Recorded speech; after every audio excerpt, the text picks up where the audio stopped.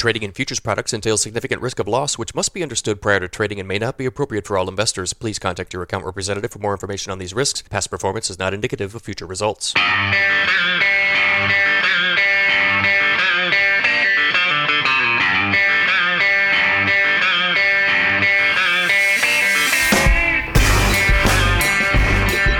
If you like grain markets and other stuff, you've come to the right place.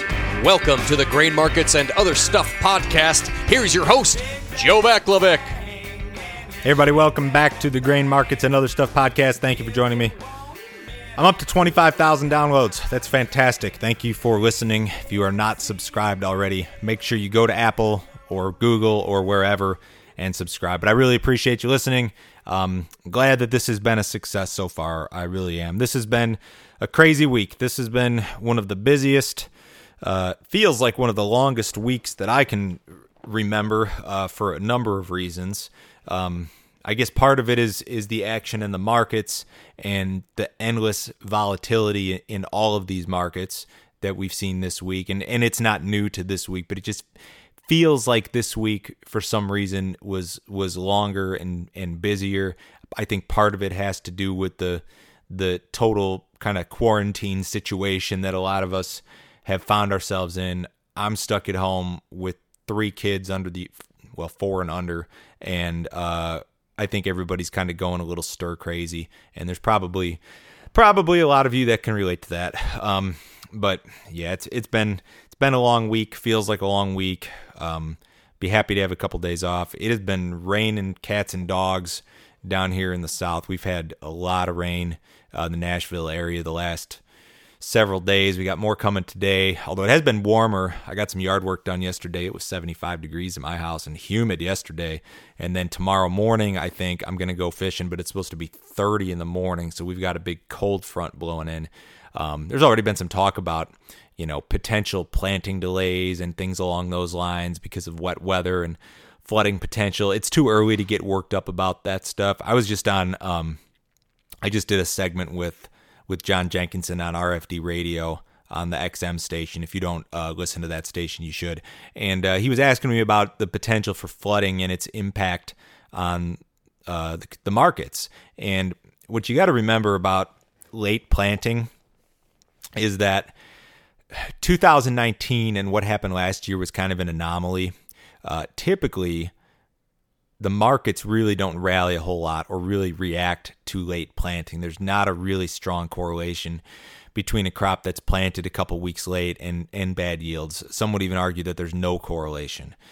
So you got to remember, last year the rally didn't start till May. So we're sitting here, mid to late March. It's too early to talk about planting delays in regard to the market. Now, to talk about planting delays in regard to your specific farming operation, that's a different story, and the logistics of getting the crop in the ground, I understand that. But to talk about it in regard to, you should be bullish the market because of this flooding potential, that's you're a little ahead of things here, I think. So today I figured I'd get that out of the way because I just got off the radio and it was the first thing that popped into my head. But we're going to talk a little bit about the news, a little bit about the headlines this week, a little bit about what's driving these markets or what has driven the markets this week. And I imagine next week's going to be busy as well. We're not out of the woods with this whole situation yet. So coronavirus, that's the deal. The number of cases in the U.S. up over 14,000. The number of deaths in the U.S. up to 205. Those numbers, the number of cases in particular, spiked by 50% just in a day, I think. And that's not because the number of cases spiked necessarily. It's because there's been more testing and because we now have more confirmed cases that were already there in all likelihood. So are we close to, what they say on TV? Are we close to flattening the curve? I don't really know. I have no idea. I'm not an infectious disease expert. I'm not really here to talk about that part of it. I'm here to talk about the markets. The impact on the economy and on jobs cannot be ignored, and that's why you've seen such a drastic sell-off in the equity markets. It's why you've seen a lot of volatility in some of these other markets. So this is a deal that's going to have a real impact on people's lives. I mean, you got to think of all the hourly workers, all of the people who work in retail, people that work in the hospitality business, in restaurants, in bars, in hotels, those sort of people. This thing's going to have some far-reaching economic consequences as it stands, and they could be much worse depending on how far this thing goes on. In terms of demand for the actual products that I talk about here on this show, for corn, soybeans, for wheat, for beef, for pork, that sort of thing, some of what's happened is expected, and some of it kind of unexpected. The unexpected thing that really sticks out to me has been the demand on the protein front. If you look at the boxed beef market, what it's done during this, most people thought, okay, every restaurant in the country's shut down for the most part. The boxed beef market and demand there for beef is going to drop off. And we've seen the exact opposite. We've seen a huge surge in the boxed beef market and in demand for beef, mainly because I think people are stocking up. The grocery stores are cleaned out. So you're seeing the demand at the retail level and not from the restaurants. It's shifted gears.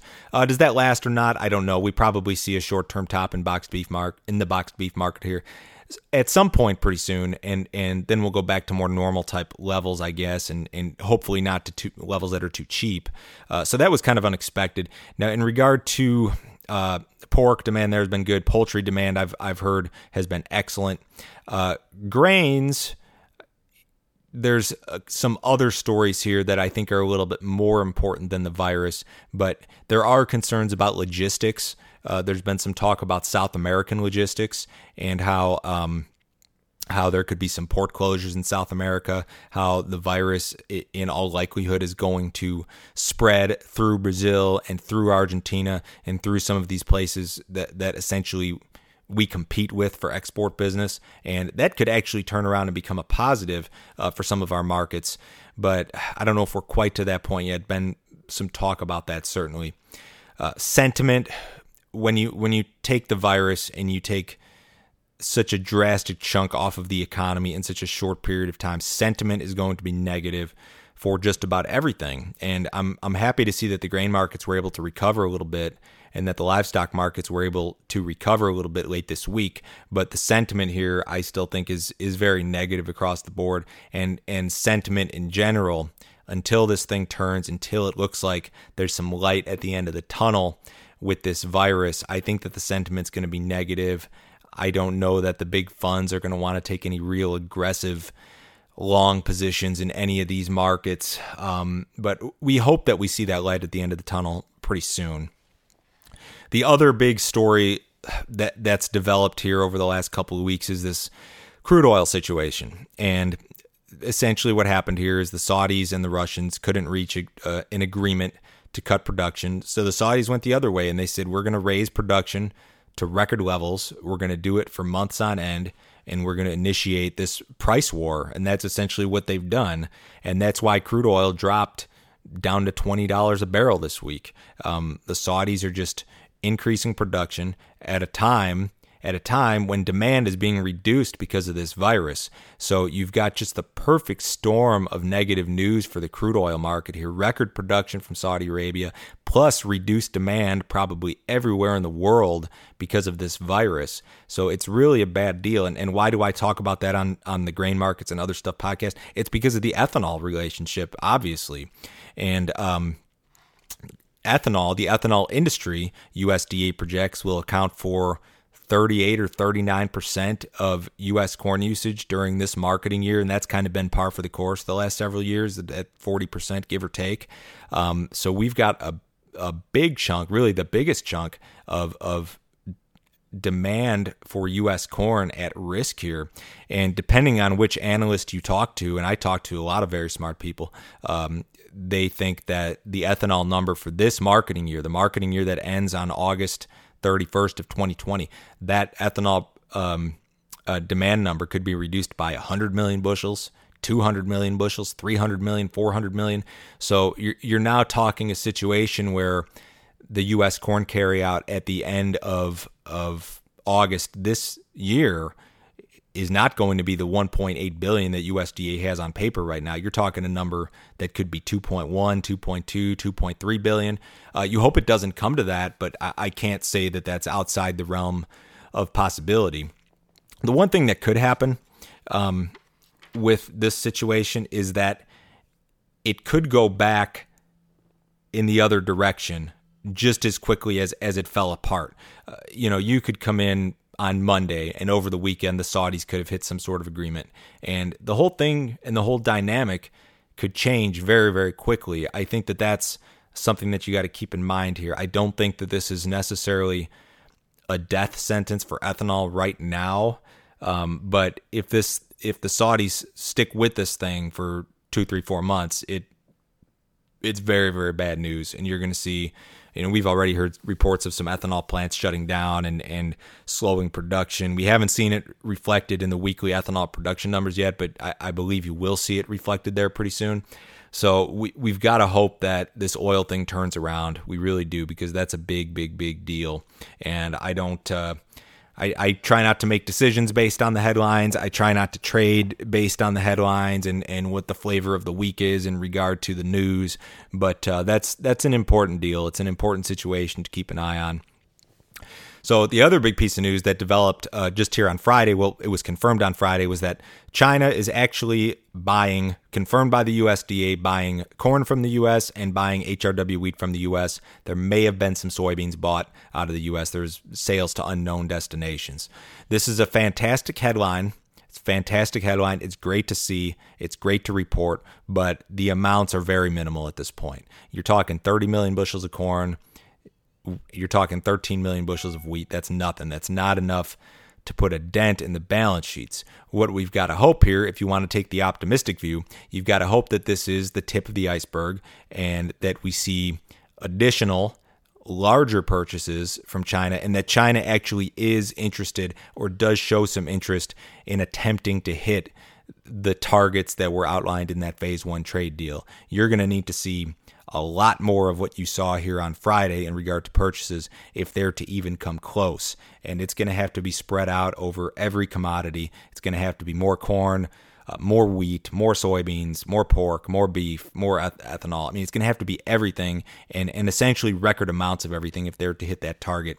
I'm still very, very skeptical that they'll come anywhere near that $38.5 billion by the end of the calendar year that was outlined in the trade deal. But do they make an effort? Do they try to get there? Do they try to get there? And then when we get closer to that deadline, they come back to the U.S. and say, you know what, we had coronavirus. It was a big issue. It reduced our ability to make those purchases, but we gave it a good shot. You can see it. Is that what they're going for, or are they not even going to make an attempt here? The optimistic view would be that they're making an attempt. The pessimistic view would be that these are not enough purchases, and China has a history of canceling purchases in a lot of instances, and that this just isn't anything to be excited about. I don't know where I stand on it. I just know that I see the numbers today. They look good, but we need a lot more of them. The other thing that maybe relates to that story was something I mentioned earlier, and that's the logistics issues in South America. So there's one city in particular in Argentina that shut down its ports, and it sounds like Brazil's going to remain open. But we've seen a big surge in meal prices, meal futures, cash meal prices in China. I think a lot of that has to do with this Argentina situation. Argentina is, of course, the world's largest exporter of meal. So that's a product that maybe is potentially ripe for some better export demand to China in particular. And the cash traders in China that the news wires are quoting here today said that, they're already kind of preparing for a meal shortage, which should be great news for us here in the U.S. sitting on this big stockpile of soybeans. So there's a lot of moving parts here this week. It's in terms of the things that have happened, the headlines, the very quick change in just the whole structure of these markets just over the last 2 weeks really is really phenomenal. It's not. I don't think it's really like anything I've ever seen before. I mean, weather scares happen almost every year, and that's something that we've become accustomed to. I've seen a whole bunch of those. This situation with the virus and the Saudis happening at the same time, and the implications that come along with both of those items are really just unprecedented. I mean, I worked in these markets through 2008, and I think this is I think this is much crazier than 2008 for a number of reasons, and some people might disagree with me on that, but that's the way I see it, especially just because this happened so quickly. I mean, we went from a normal society in the United States to the whole country's on lockdown in a matter of days, essentially. It's really unbelievable, and it's unbelievable that the crude oil thing and the energy thing did what it did in that same time frame. It's very interesting. I talked about sentiment earlier, and the best way to gauge sentiment, in my opinion, is through the position of large speculators, the funds. And as you know, I love the CFTC data. I think it's invaluable. I think it may be the best piece of information that we have. As a matter of fact, if you gave me a choice and you said, Joe, you can have for the rest of your life, you can have either the CFTC reports or the USDA reports, I believe I'd take the CFTC reports. USDA reports have never really done me any good in terms of making decisions or marketing grain or anything like that. I've made use of the CFTC information and have made good use of it over the years. But in any case, the funds are pretty heavily short the row crops here, corn in particular. At the end of this week, they're going to go home short probably 160,000 contracts of corn. That's not a super extreme position, but I'll call it a heavy position in the corn market. In soybeans, maybe short 40 or 50,000. Again, not extreme, but fairly heavy in the beans. So your sentiment there is negative. Now, we've seen something a little bit different in the wheat market. Funds are long SRW wheat, and they had cleared that position out, but now with this better demand here domestically and some sales to China, the large speculators gone back long the SRW wheat market. So sentiment mostly negative with the exception of wheat here, I guess. And I don't know if I'm thrilled. If I was a fund trader, I don't know if I'd be thrilled with a long wheat position here. We've got U.S. harvest coming up. We've got harvest and more bushels of wheat coming through the global pipeline here during the next several months. So that's been a nice rally in the wheat, and the funds are long, and that's part of the reason why. So to go to grain marketing, and I've talked about grain marketing on this podcast extensively. One of the things that I said in a previous episode, one of my recommendations in terms of how to improve your grain marketing was to ask yourself the very simple question: is this a marketing opportunity? And I think that most of you out there listening, especially when you look at the corn market or the soybean market, if I asked you that question, is this a marketing opportunity, and you looked at these prices below the cost of production, you're probably going to tell me no. But I don't know that that's necessarily stopped people from making decisions this week. These headlines and the jitters associated with this deal, with this coronavirus deal, and with this oil deal are I can't say I think I've seen people this scared before, but this seems like a different animal for a few different reasons. So I'm not going to really change my game plan a whole lot when it comes to marketing. I don't think I'm going to go, personally, this is me, I don't think I'm going to go make a bunch of panic sales here because I'm scared. Now, we've rallied off the lows in the soybean market, especially in the wheat market. There may be a point here in the next week or two where I decide to lay off a little bit more risk just because we're in such an incredibly high risk environment. But in terms of the things that I look for when it comes to marketing opportunities, just my parameters are not hit here, not any of them.